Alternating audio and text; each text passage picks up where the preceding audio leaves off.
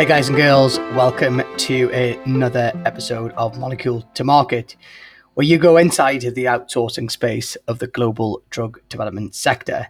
Today, my guest was Mr. Hans Johansson, who is Global Applications Director at Purolite.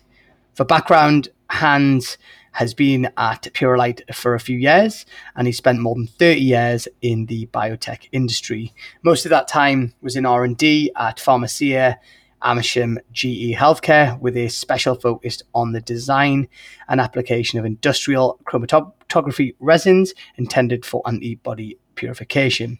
He frequently publishes in scientific journals and is the holder of more than 10 patents around resin design and large-scale protein purification. And he's currently working with development and applications of novel agarose-based chromatography resins. He is a really interesting guy, unbelievably understated, as you'll find out when you hear the interview in just a few moments. It was interesting just getting his take on being an ideas man, actually, in developing ideas and creating products that ultimately have gone on to produce new applications for customers. And he talks really interestingly about how he's had to navigate commercial teams and founders and owners to take those ideas to commercial success. He's also talked about driving the Purolite life science business unit from the ground up, from lab bench to commercial scale franchise, which was really quite a fascinating story. As per many of our guests, he talks about his habits in terms of, his kind of lifelong habits that have really helped him build an unbelievably successful career. For any of you that are interested in Sweden's kind of life science industry, he talks about Uppsala and what a vibrant region that is. And the final thing to look out for is Hans talks about development of new technologies that increase yield while reducing environmental footprint, which I think is potentially a sign of things to come. As always, thanks so much for listening to Molecule to Market. If you like what you hear today or in any of the episodes, please leave us a review on the app store that you use. And in the meantime, enjoy today's episode. We are proudly supported by Zymewire, which is a leader in actionable sales intelligence for life science business development professionals. In fact, thousands of life science BD professionals start their day with sales signals from Zymewire. And because you're listening to Molecule to Market, you can have a free go at the platform. Just go to tryzymewire.com. That's tryzymewire.com. Hey Hans, welcome to the show. Thank you, Raman. Thank you for having me. It's absolute pleasure. And Hans, just to start off with, it would be great if you could give our listener a little bit of a background of who you are and how you got into the sector and ultimately ended up in your role at Purolite today. Okay, well, that is a long journey. If I go all the way back, I was born in 1959, and having this coming up, I was kind of thinking about, my career over the years. And 59, that was the same year as a company called Pharmacia launched a product called Cefadex, and it was really in the, let's say, the very early days of life science. Science barely knew where proteins was, and there was very little tools in R&D. So a couple of years later, in the early 80s, I joined this company called Pharmacia. Then it was a pharmaceutical company, and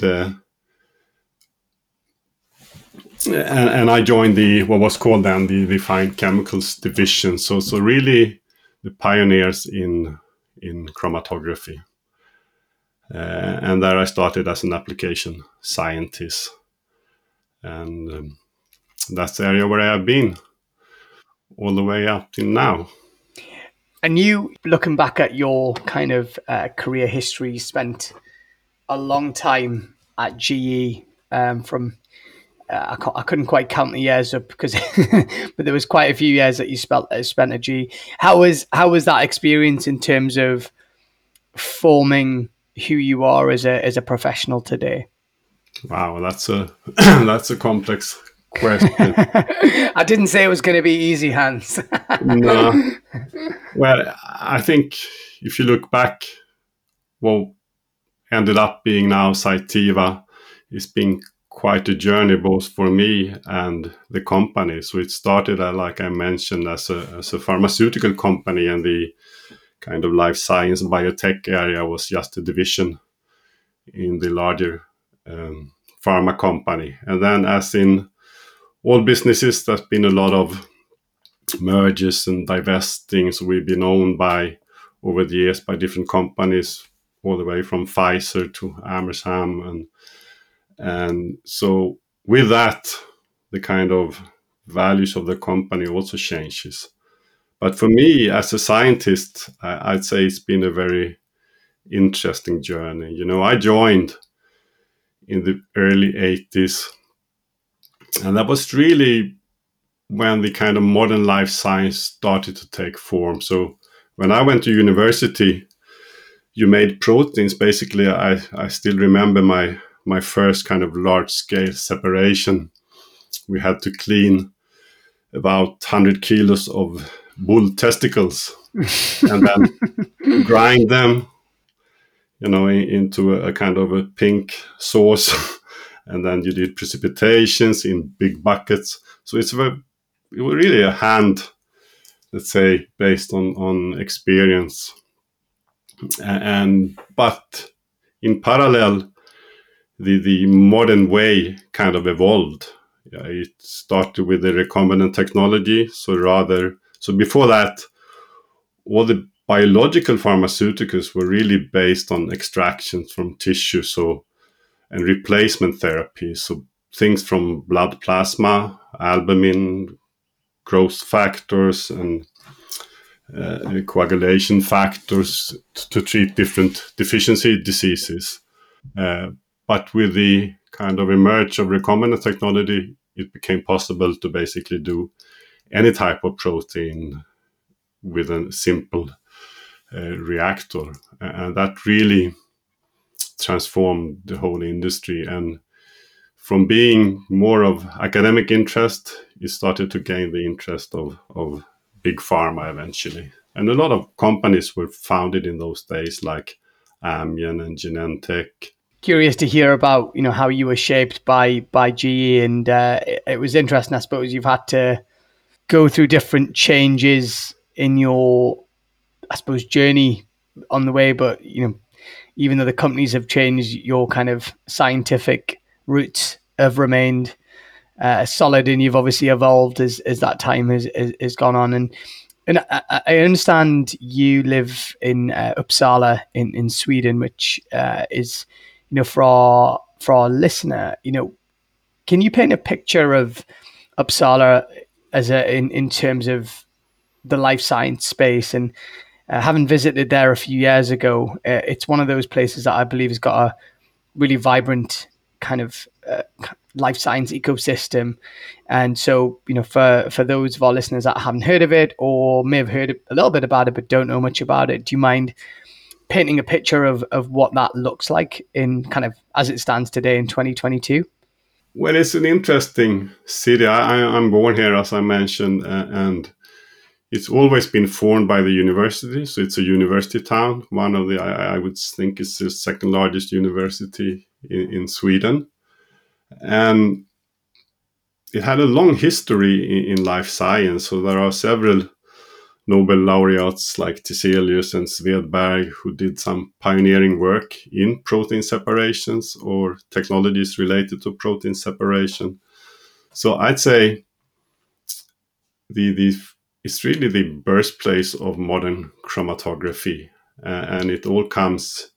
I think like most great ideas, they actually come from academia, and then you need to have this cluster where you have a commercial company that actually can pick the ideas and develop them and commercialize them. So it's always been a very nice synergy between the university and the business and we were fortunate enough to have this relatively, by Swedish measure, large pharma company that had the resources to actually pick this up.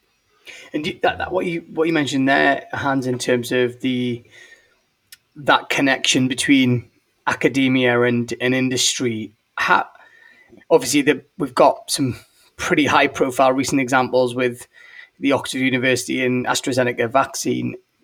Do you feel like there's still a strong connection between academia and industry, or do you think in your 30 plus years in the industry, have you seen that disappear a little bit or actually get stronger and stronger? Just curious to hear your views, given that kind of was formative in your experience. That's a very good question, and I'd say in Sweden it's hard to say. I think there is still a pretty good, and especially in Uppsala, there is a lot of it's like a little bit of a, sometimes you can call it a life science valley between the Stockholm Uppsala area. So there are, I think, a very good environment for startups and to pick ideas from academia. So we have a nice system where it's really possible to, based on your research, to start small startup company to explore the potential of different ideas from academia. So I'd say it's a fairly positive environment. What also helps, of course, is to have these large companies. Because so Pharmacia, the pharma part was actually acquired by Pfizer, and they closed most of it in the research side of it. So there was so much experience, several thousand of people who'd been working in R&D, and they kind of made it possible for all these startups. There is a lot of knowledge in the area, and I think that's been very helpful to the success of the, if you call it, the life science hub. Yeah, it's interesting. We had a guest on a few months ago who talked about Stevenage in the UK and how it kind of came off the back of a big pharma site closing down and actually exploded into an incubator kind of vibrant place. It sounds quite similar in Uppsala as well, which I'm sure there are similar stories all over the world of kind of not draining that knowledge, but actually using that knowledge to pivot into something else, which is certainly very encouraging. And I'd like to ask you about Purolite, and for our listeners that have never come across the business, don't know what you do and who you serve, can you give the listener a bit of an overview of the business in terms of its main kind of reason for being, if you like? My reason for being, that was not yours, not yours. The company's rather than you personally. Okay. We're not going to go that deep just yet. But yeah, just if you could paint a picture of Purolite in terms of its, what it does as a business, that would be great. Okay, I might have to go back to my Cytiva days a bit, because I think my role quite often has been a bit of a bridge builder. So like I mentioned before,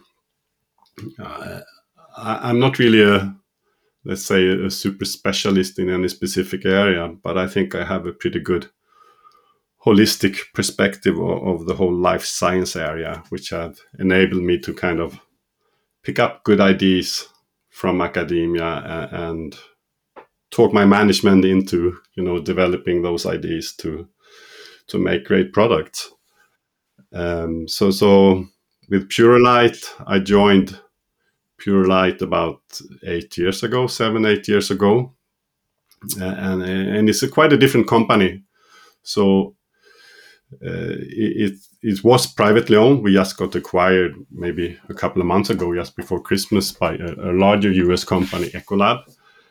But when I started, it was still a private company owned by two brothers. And that facilitates, of course, this very short decision ways. And so I joined basically to support the development of an resin-based platform for life science applications. So when I joined, Purolite had what we call the core business. So it's based on synthetic beads, and they serve more heavy industry areas, everything from mining to water purification to sugar refineries, so really huge volumes. While life science is quite different, it's a much more regulated industry, and the owners saw that they could apply the technology from making beads to move into the life science area, and that's why I was hired, and I've been responsible and still are for applications and to some extent to decision on what products we should make and what we should develop. I'm going to come on to Ecolab and the kind of acquisition in a moment, but how is, since 2014 to where we are today, how has the life science division grown? If you can paint a picture of, when you joined there was 5 people and now there are, 100 people or whatever that looks like. It'd be good just to hear, because my understanding is you've become the world leader in this space in life sciences when it comes to resin technologies, but I'm guessing you played a pretty crucial role in that. So it'd be great if you can paint a picture of what that growth has looked like. Well, when it started, it was actually only 2 people when I joined. So one also had a history. I know him from my GE days. So he was a specialist in really making agarose beads, and one of the, let's say, senior scientists to develop the Sativa range of agarose beads. And I guess he needed some Swedish company, so they hired me. And we started really with an empty lab bench 7 years ago, a group of 4 or 5 people. And I'd say we really managed to, with very good support, of course, from the owners, to transform the whole, or actually to build an agarose-based, or let's say life science-based franchise over those 7-8 years, which includes, of course, going all the way from benchtop experiments to full-scale manufacturing to become one of the largest suppliers of these types of beads today. So it's been a very interesting journey. And how many people work in the life science division alone today? That is a very good question. To be honest, I don't have a clue. It probably increases by 10 every week. So, but I would assume something in the area of between 100 and 200 people. Wow, amazing. Did it feel like your own business to an extent? As it was interesting, some of the language, almost building a franchise and building this from the lab bench scale to commercial. Did it feel like you were part of that driving force in almost like in an entrepreneurial way, or with was the business there to support kind of your ideas in kind of making them happen?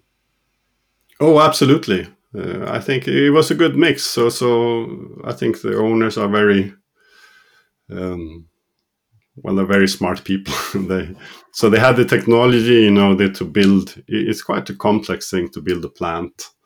It takes time, but they had basically no experience from the kind of protein biopharmaceutical industry.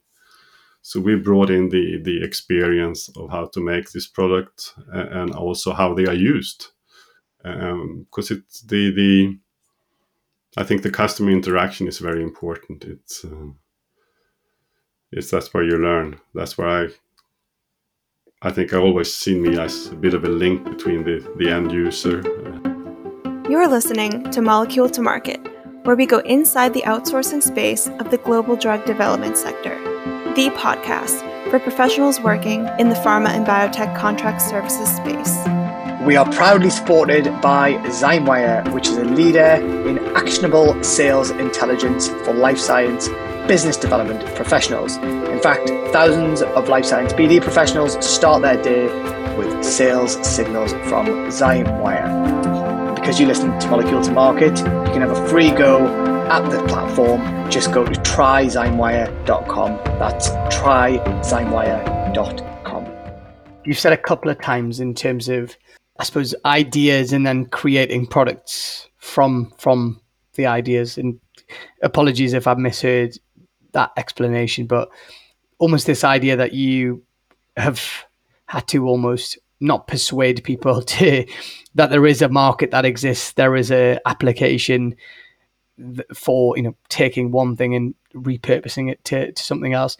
I'm sure a lot of our listeners would probably resonate with that, where they come from a scientific background and they want to articulate their idea in a way that is commercially appealing for businesses.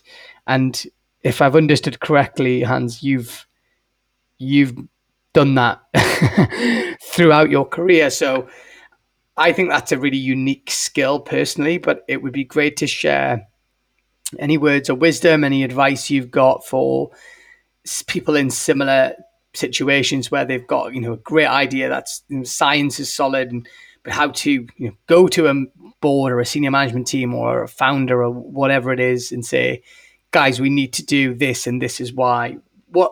What advice have you got for people like that, and what's worked and maybe not worked in your experience?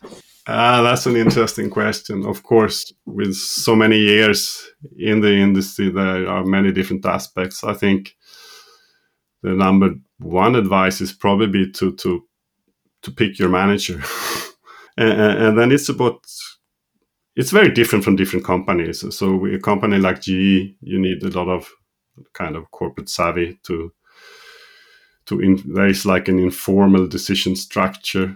So you have to pitch your ideas pretty much like an entrepreneur. To raise capital here, you need to raise capital within a large company. And I think the ways of doing that is quite similar. You have to have a clear idea of what is the end goal. And I think one good example is Protein A.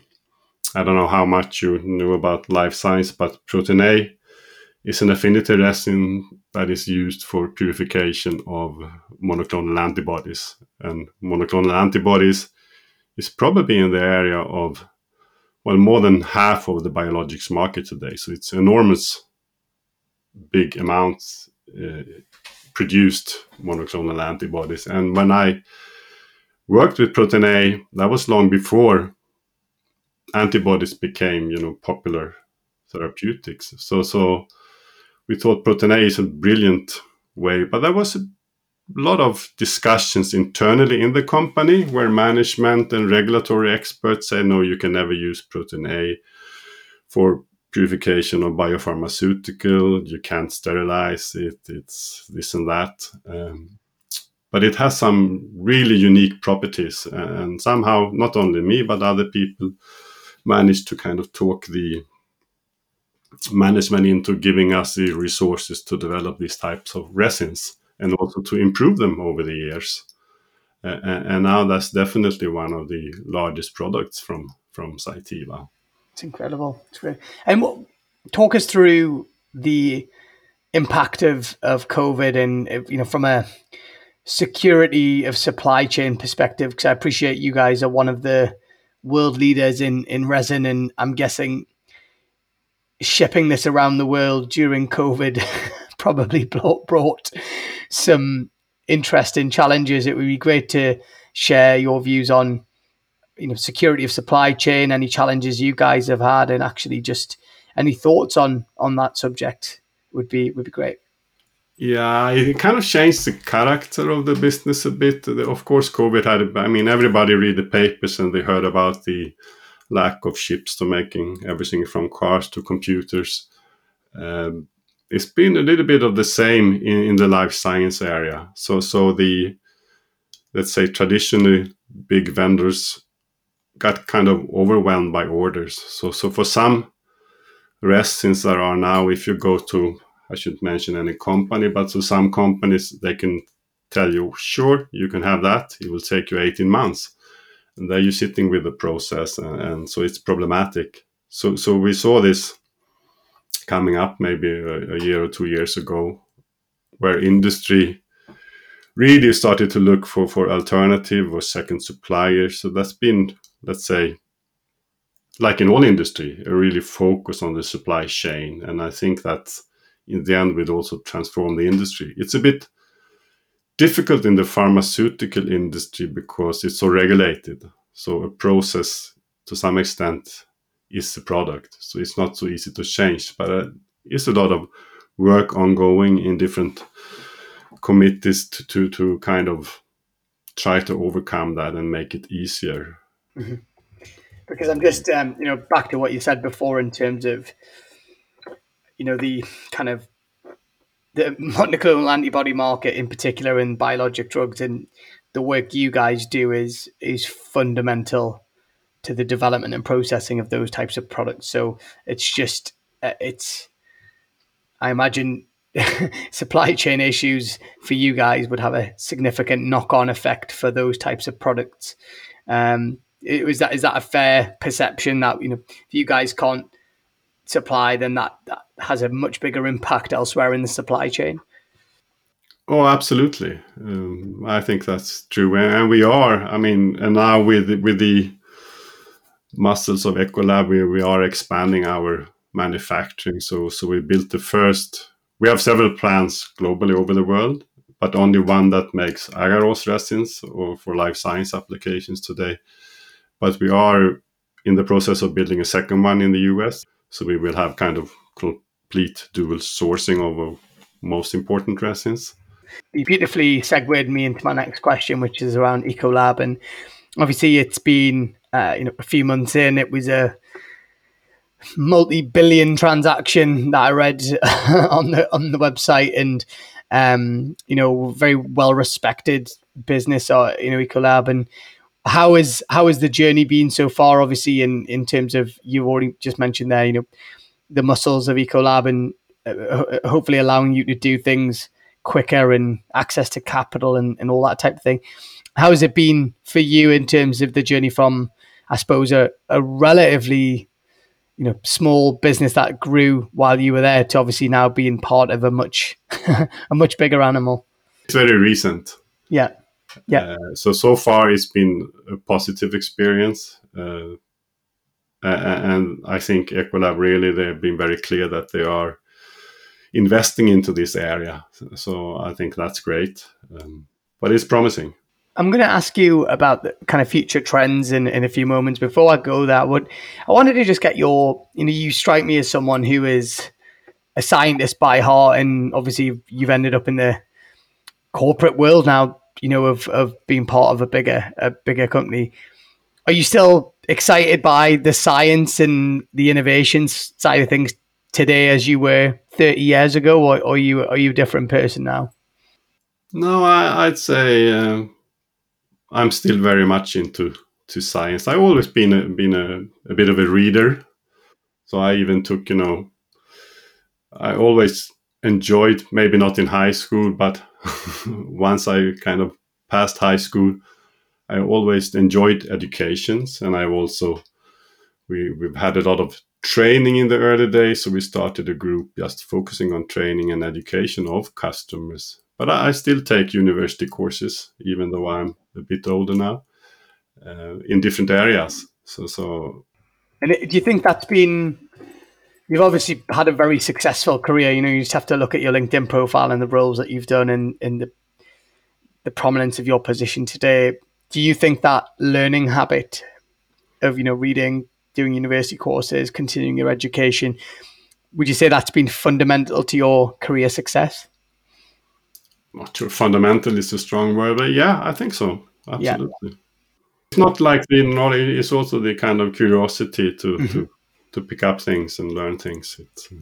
No, it's an interesting, I suppose, one of my observations with people that I've had the pleasure of interviewing on the podcast is almost every single one of them, and you're a new example as well, have always have some kind of learning habit, and whether it's university courses or education, and even CEOs that I've interviewed, they're always doing something to better themselves. It's a really common theme that we see. So it's fascinating. Obviously, someone like yourself that comes from a science background, but continuing to invest in yourself is a super example, I think, for people listening, that never think you know everything, and continue to be curious and that type of thing. And if you Hans, if you could go back and give your 25-year-old self some advice, what would you say to them? I wish I could. And what would those magic words of wisdom be? Yeah, that's a good question.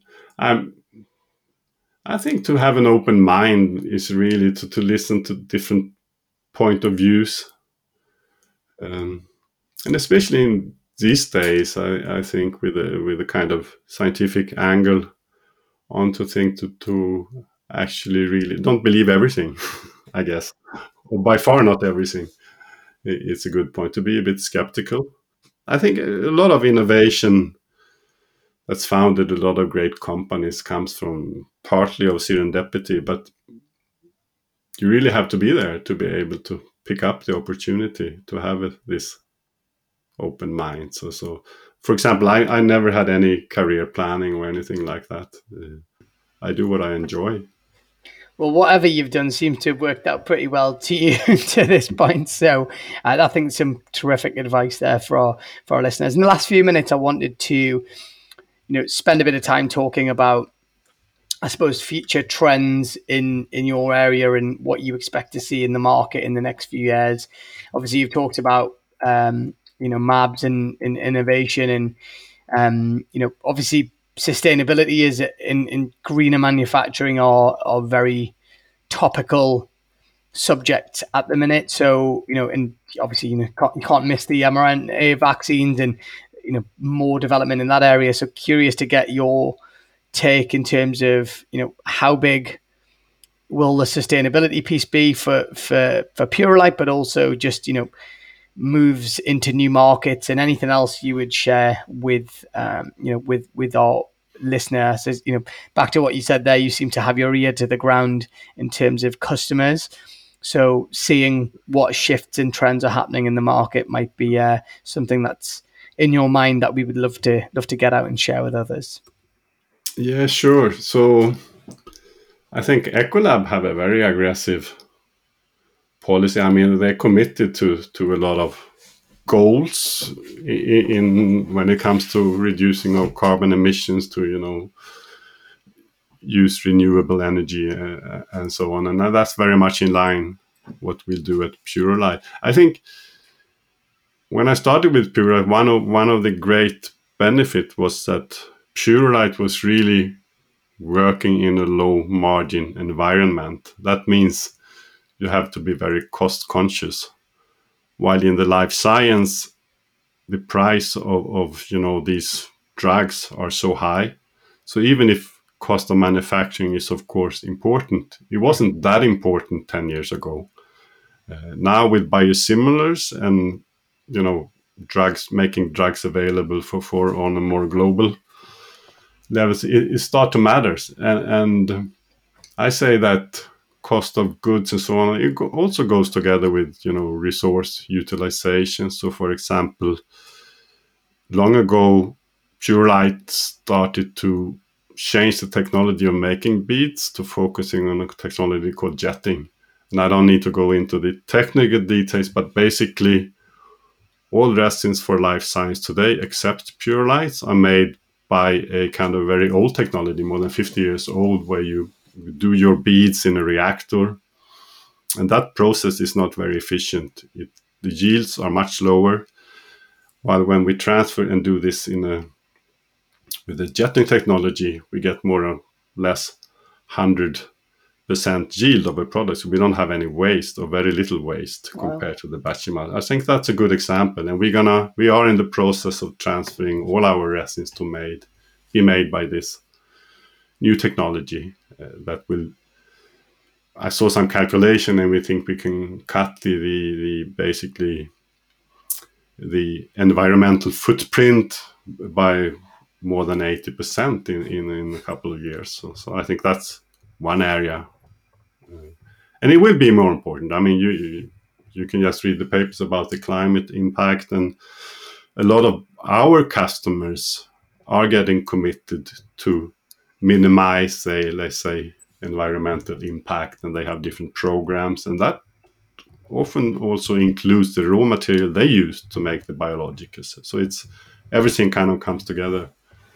No, that's really interesting. I was just making some notes around what you said around the kind of use of new technology and the impact from an environmental perspective, but also just increasing yield. I mean, I suspect we're going to see more and more of technology coming in to do those types of things, which isn't just about efficiency, but it's about reducing the carbon footprint as well, which is just probably a trend that we're all feeling at the minute. So final question, I suppose, and this one's a bit of an unusual one from what I normally ask, but I think given your kind of lifelong learning habit, are there any books or resources or courses or anything that you've done that have been really instrumental in your career, Hans, that you would want to share with the listener? I can't say I have any. Well, I mentioned already at the start of the talk that Uppsala was a bit of the kind of hub of life, especially protein and separation sciences. So way back, I took a lot of courses, and you learn everything practically, which has always been very helpful. Even now, I go back to really understand, to pick things apart, complicating and really understand the principles of everything from separation and also hardware and so on. So that's been helpful. Otherwise, I don't know. I took a year off and just read philosophy. That's good.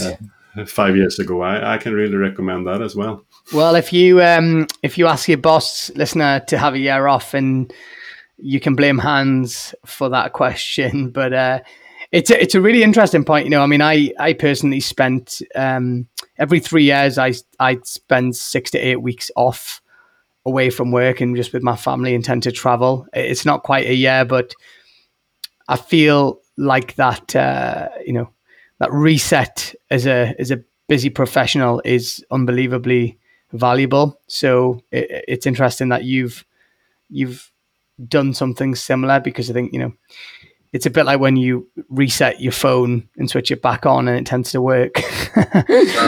Sometimes as a human, you probably need to do the same. So, but Hans, it's been an absolute pleasure to interview you and get your career history, but share some of the challenges and some of the things that you've gone through during the kind of 35 years or so that you've been in industry. It's so thank you very much for being a guest on Molecule to Market. Well, thank you for having me. Absolute pleasure. Hi again. Thanks so much for tuning in to Molecule to Market. We hope you enjoyed today's episode. You can find more shows on Spotify, Apple Podcast, or wherever you like to listen. Get in touch with us on our website, moleculetomarketpod.com, and follow us on LinkedIn or Twitter, and we will see you again next week. You are listening to Molecule to Market, where we go inside the outsourcing space of the global drug development sector, the podcast for professionals working in the pharma and biotech contract services space. Molecule to Market is sponsored and funded by Remarketing, an international content, digital, and design agency that helps companies get noticed, raise profile, and generate leads in life sciences.